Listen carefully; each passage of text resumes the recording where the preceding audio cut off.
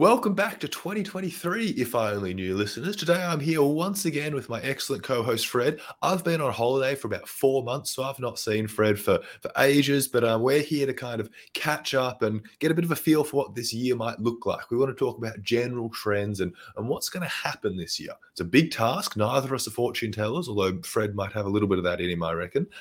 So we're gonna have a bit of a stab at it and kind of see what direction we think the world might be headed for. I'm a little bit pessimistic. Fred, how are you feeling? Look, I'm less pessimistic. Welcome back, Matt. You were missed. Mm. There was a fair bit of feedback from people out and about that do listen to us, those poor, sad souls that missed us for a number of months. Matt's gone and seen the world. He's been to, I understand, India for a period of time and then a whirlwind trip around Europe, which is fantastic.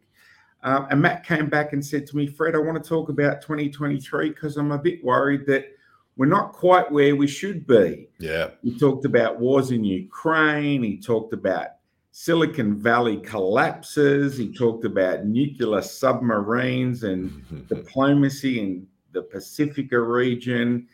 And, you know, it really boils down to the idea that one of the things Matt said before we started is that his generation's kind of had more than its fair share of bumps and lumps when it comes to things like the global economy, whereas previous generations had some pretty out there, pretty open issues. You know, let's not forget why they called it the Great Depression.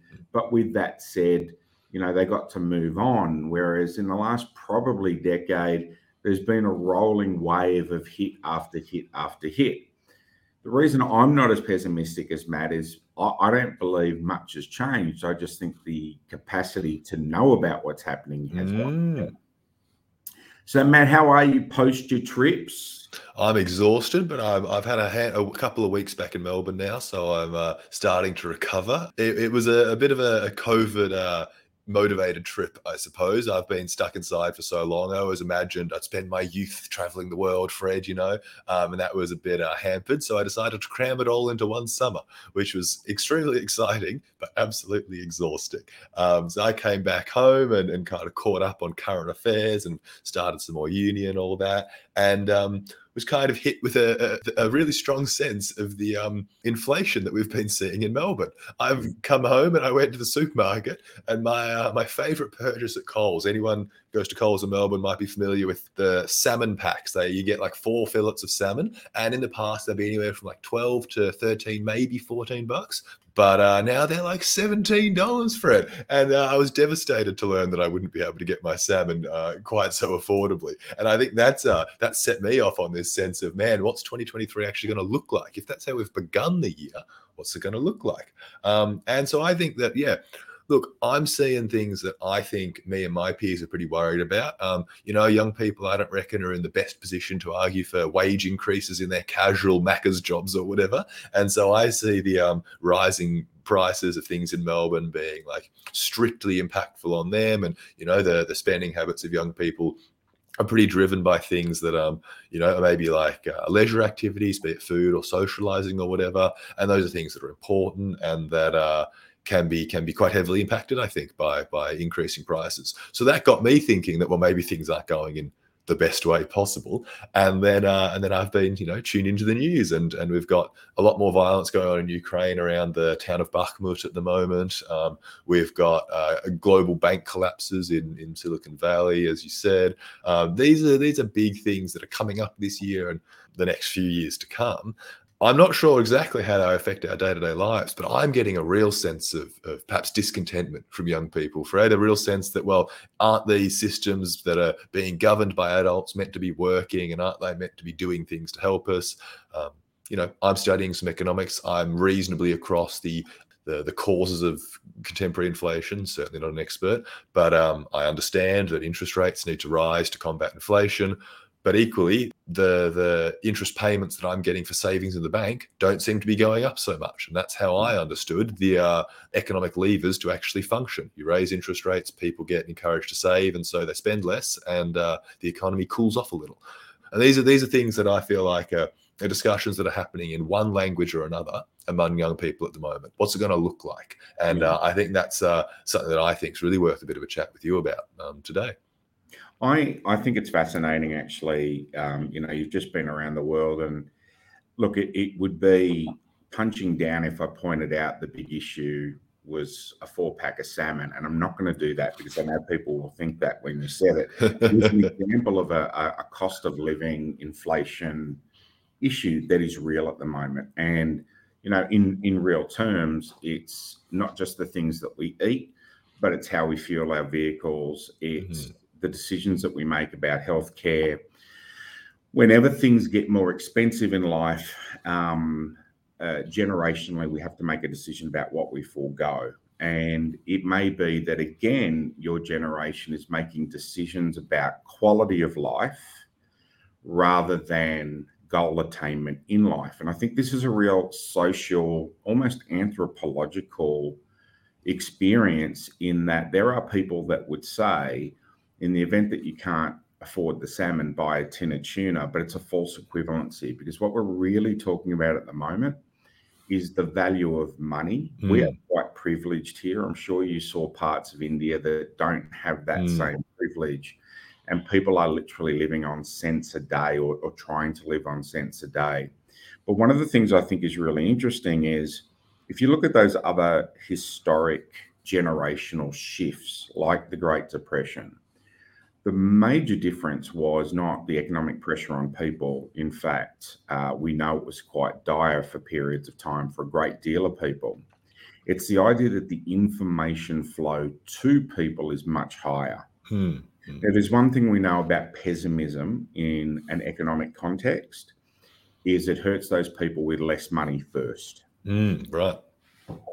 So those people that are already struggling are those people that will struggle more. And if you think about being, for example, a single parent in a moderate part of a suburban city in Australia, if petrol goes up by 15 cents a litre, that's probably about $4 less in your wallet. $4 might make the difference between a meal or one serving. When you're trying to make ends meet. Those that are unemployed have just come off benefits like the COVID top-ups and have been hit with inflation. And there's a lot of people that say, well, they just go and get a job. And in fact, employment rates are as low as possible. But it doesn't mean that everybody that's unemployed is in a capacity right now to get a job. We have a safety net for a reason. And when economic pressure impacts on the safety of the safety net, then it's right that your generation should be concerned. The other side of this is the information that we have also says, for the first time in a long time, banks, whilst collapsing in the US because of poor governance, the ones in Australia are making multi-million dollars worth of profit. Yeah. I was really horrified when, we saw Qantas make a phenomenal profit, but make no effort to give back taxpayers money that they were given during COVID that helped them stay afloat at a period of time. So they had it. It should have been given as a loan, not a handout. And now their shareholders benefit, which are normal everyday Australians. But again, it's institutional investors. So there seems to be, one of the things I think your generation has a right to be concerned about is the gap between rich and poor. For example, your folks have a home. I still remember the one conversation I had with my father is that he bought our family home for £3,000. Yeah, right. Yeah. And if you knew back then what you know now, given the interest rates it was actually a very different system. It was almost uncanny how much they could lend you, or they were very conservative, but repayments were £2 a week or something. Right. Yeah. We're talking about phenomenally low numbers, and you would have thought, hey, go and buy the whole street, but it was relative until it's not. And then you go, you robbed me of my inheritance for poor decisions about frugal back then. You should have been more bullish. Collapses in the world because people are trying to do that as society has moved on. I think what's interesting for me is you talk about the landscape of 2023 and domestically why there is a little bit of pessimism. The reason I'm not as pessimistic is because if you look at the interest rate now to buy a home, if I had have gotten that interest rate when I bought my first home, I would have been cheering. Yeah, right. Yeah. I would have been high-fiving people and telling them I was an absolute genius, because I think the interest rate I got was double digits when I bought my first property. Low double digits, but double digits. And that was a good deal. That was a, hey, this is really affordable. This is really good. I think the other element of this is, and I don't know if this is generational or not, but one of the things I've always struggled with is, what does a war in Ukraine impact on things like domestic fuel prices in Australia? And there's the OPEC standard and all these other things.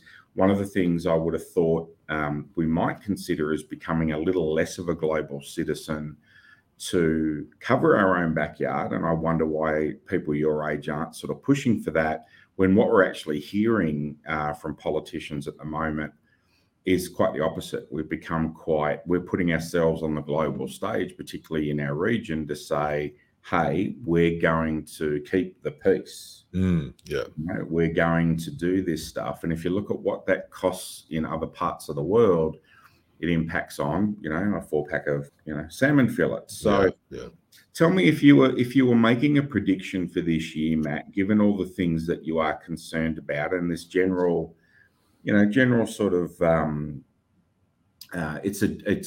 we've crested the wave of COVID. I will ask you about what that was like on your travels. And now we're at, a different point, maybe a little bit of a lull in things. What's your prediction for 2023 or the remainder of 2024? Yeah, because I feel like there was a year maybe perhaps of real optimism as particularly in Australia. We were able to get out and no longer need our masks or be particularly restrained in our lives by COVID. And I'm feeling that kind of optimism start to wane as I see these like challenges of domestic living. I think what I feel like we're seeing is less things that are going to go disastrously wrong in 2023, as much as things that seem to represent a pattern that undermines my confidence in the way the world is governed and the way the world is structured and all of that.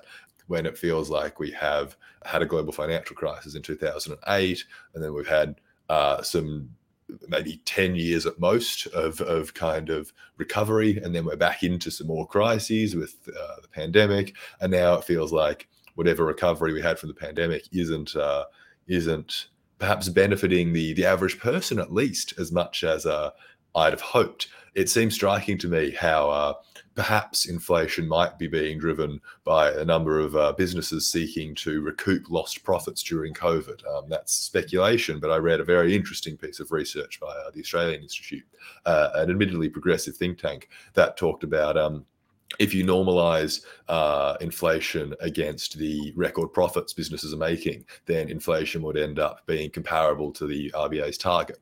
Now, I'm in no position to speak to that particularly strongly, but that's an idea that I think permeates a lot of young people's thoughts in 2023, is if these guys are making record profits, arguably in response to the losses they were making during COVID, and I'm paying so much more money, maybe that's because I'm the one paying for them. And I think that's certainly a scary idea, as it seems that we continue to perhaps individualize benefit and socialize risk. And that's perhaps a whole podcast in and of itself. But I think that, to me, 2023 seems to be a little bit of a beginning of a downhill again, which is a shame, because we've been going downhill for a while, I think, Fred. And maybe my pessimism is unwarranted, but I'm certainly feeling like things are going to get at least a little worse before they could get better. I don't think your pessimism is unwarranted. I certainly think it's not unusual. And I'll do the old man thing and relay a story. I remember, and Paul Keating's made the news recently for his comments. Paul Keating, for those that don't know, former Prime Minister of Australia, famous for talking about the recession that we had to have. And I remember the recession that we had to have hitting at about the time that I was contemplating graduating from university and thinking, I will never get a job. And back then you used to look for jobs in the newspaper. Right. The job section of the newspaper went from 60 pages to 6 for a period of time. And I remember just being so desolate and so feeling so bleak about my prospects, relatively speaking. And, I was working a fairly standard retail job at the time and doing all right, probably spending more money than I had. And everybody talking about the idea of this economic kind of hardship. The other side of that was that I was in a family business. So the recession was really chronic or felt in a different way to me because of a family business that served people. Fortunately, my family business was in one that was a fairly recession-proof space, which is food. It was a fruit and vegetable store. I've talked about it on the pod before. Yeah. One of the things we learned, though, was that people would forego things for staples. And one of the things that kept my father's business going through the time was his ability to adapt what he stocked and to find value in the things that people always needed. So some of the luxury items, and there'd be less of those, maybe one box of those, and many more potatoes, onions, and pumpkin on the shelves than there would have been 10 years later. And I think that one of the things that we have that feeds to your thoughts of pessimism, and I don't think it's generational, is this idea that we're not seeing the value, or we're not able to adapt to get value. And if it feeds into the idea that some corporates, certainly not our corporate, I'd love to know that we'd recouped lost profits from the COVID period. Maybe we're doing something wrong, but it's because we're in a time-based billing model. So the unfortunate aspect for us is you can't go back and create more time once you've used it. Damn. So the reality is, for some people, and you talked about the banks in particular, when they talk about the rise in interest rates, there was a time, and I'm told this reliably about my grandfather, where he lived off the interest from his bank accounts in his retirement. Right. So he earned a living wage, if you like, based on his savings. And to you and I think that's a foreign concept. Yeah. You got to invest it for anything like that to be possible, and that exposes you to so much risk. Yeah. So I think that the idea of being able to adapt to find value. Now, bearing in mind that I think we've got to acknowledge that you and I are both, and I use the word privilege for a reason. Neither of us is down to our last dollar and trying to find a way to stretch it to 2. Certainly. And there are people out there every day that we work with that are in that position. But there was a time where you could say, you know what, we'll forego this to have that instead. We might do boiled potatoes instead of broccoli tonight and things like that, really basic stuff. When inflation hits energy prices, when it hits fuel, when it hits the almost the utilities that we need to live, then it gets very, very hard for people to find a way to stretch a dollar. And I think that's probably something in 2023 that is a reality for a lot of people. I think, though, I'd like to think that we're cresting the wave. I don't think international conflict is ever going to stop. And I don't think it has stopped. We know about Ukraine at the moment because of the news cycle, but there are probably about 30 or 40 civil conflicts in the African continent that we're not aware of that are impacting on as many, if not more people as we speak. Obviously, that don't involve 2 superpowers and a proxy war, and that's an issue. But the reality for all of us is, this is not new. I want to ask, when you did your travel in Europe, I won't speak about India. I want to do a separate pod on that because it's fascinating. Talk to me a little bit about what you saw in Europe. They, essentially have a war at their doorstep. Was it noticeable? I found it really striking, the amount of political imagery that we saw that was focused both on the disruption in Iran based on like women's rights and resistance to that regime, and support of Ukraine. So on civic buildings across Europe that we went to, you would often see a Ukrainian flag alongside the EU and the national flag. And there were banners and posters in 3 or 4 different countries that we went to that were all about support for Iran and the resistance there. But the Ukraine war and the conflict there seemed to be represented more by symbols or tokens like flags or the occasional poster or whatnot. And I think I put that down to mostly the fact that it's been going on for over a year now. And when we were there, it had been going on for 10 months or whatever. I think there's clearly like a concerted political effort by Europeans to support Ukraine. That's evident in the delivery of arms and that kind of thing. Whether it's sufficient or not is an entirely different question, but that seems to exist. And I think those decisions were made quite early on in the conflict, and it seems like they're broadly supported by the people and places that we went to. And it almost seems a little bit business as usual in some of these places. But in my mind, that's because they are currently and consistently taking action. And so there's not like a need to agitate. It's interesting. I'm always reminded of the difference between Australia and the rest of the world in that we are the world's largest island, right? And we have the capacity, as much as we are multicultural, we certainly don't have the population mobility that Europe has. I think that with the disbursement of Ukrainian people throughout Europe for, most of, modern times, and the threat that Russia's become to people, or the perceived threat, I think it is a perceived threat, there is no doubt a mobilization around that. I predict in 2023 that conflict will end. I don't know how it will end.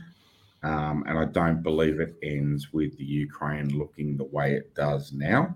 Okay, yeah. Because I think that there is only so much that can be done. I think there is as much chance that it escalates as it ends. If it escalates, it will be places like Poland, Lithuania, Latvia, Finland, etc., becoming involved, which is disastrous. The two superpowers that I think should keep mind their own business is America and China. Yeah. Because Russia's only hope of really dominating in the space is with Chinese aid or more Chinese aid. And we know that this is a beachhead for NATO. Although, ironically, if it's a beachhead for NATO, they haven't done much to let the Ukrainian entry into NATO. I think that there will be continued tension in the Pacific in my lifetime. I don't think that's going to change unless there's a radical change in politics in China. But I also think, unlike Russia, China is actually an economy built on customers. Right, yeah. And you can politic as much as you like. It was very hard to upset your customers. So I think they've got a more commercial sense. When it comes to things domestically, I think inflation will die down. I think I'm very comfortable with the idea that we have our priorities in order.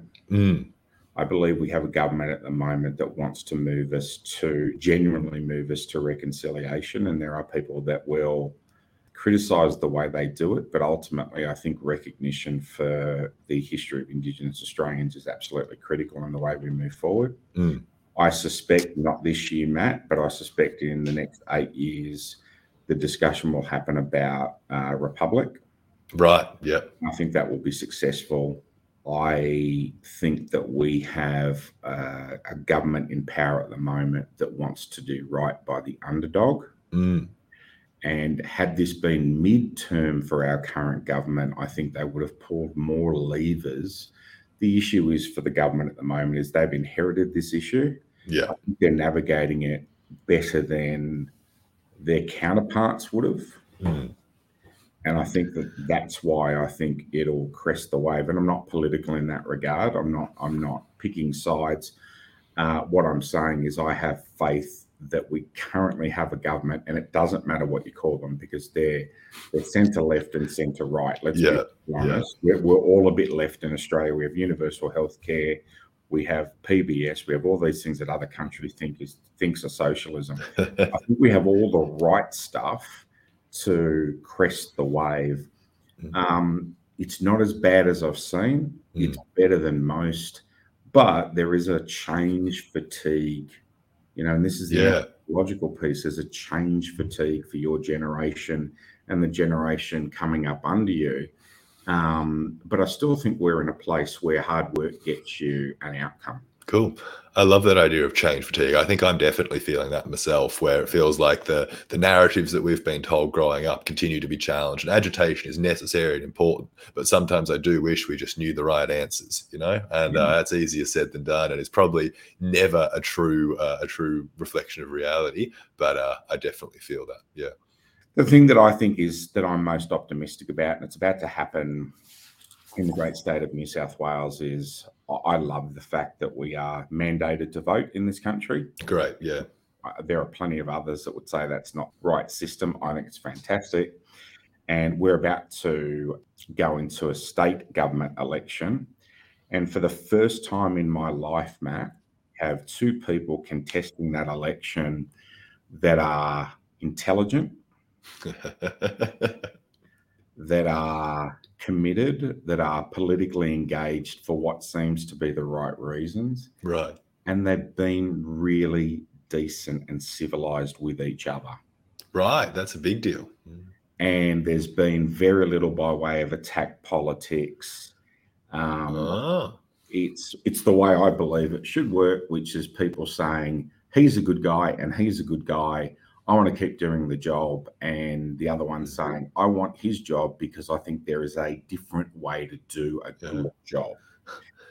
I think that one of the things that makes me really buoyant about this election is this, and I know it's there, but from the primary candidates, I don't believe they're being driven by self-interest. I believe they're being really driven by a commitment to belief. And there, for as much as we have stuff to worry about, there are these great pockets that we can build on. So I know nothing more than you do. We're both just travelers on a journey. But when you see and hear opportunity for civility and civic duty and a commitment to the constituent, I sort of think you're finding a path that's quite nice. And again, for those that think I'm pro one side of politics or another, I probably would say to you what I'm really interested in at the moment, I think is the most critical if we want to be optimistic about the future, is people that we vote in that have our interests at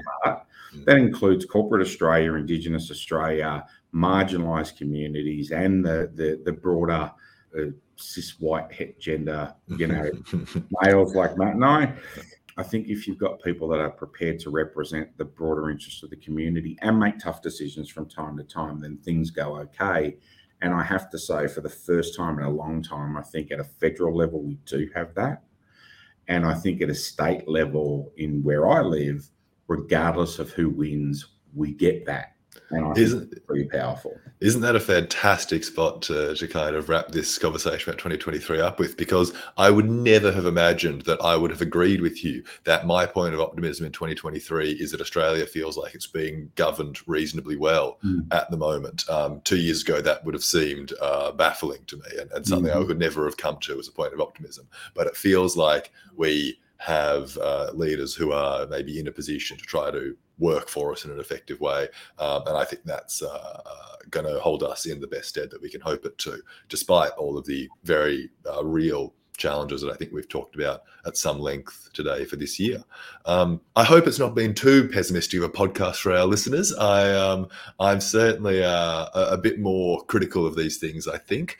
But I've loved your thoughts, Fred. A little bit of perspective, a little bit of the idea of information is always something that I'm trying to be conscious of, given how constantly exposed to the world we are. We will have to see what 2023 looks like, and fingers crossed we are in a position to navigate it maybe better than I first would have expected.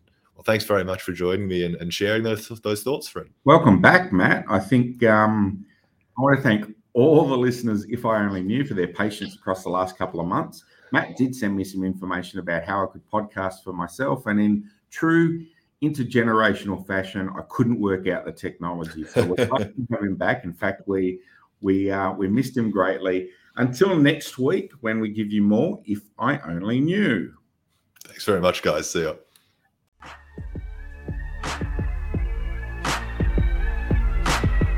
Thank you for listening. This podcast is a Better Pod Group production, with special thanks to our researcher, Nicola Binks, executive producer, Matt Blanche, the providers of our theme song, with credits that are in our bio, and of course, you, the listener.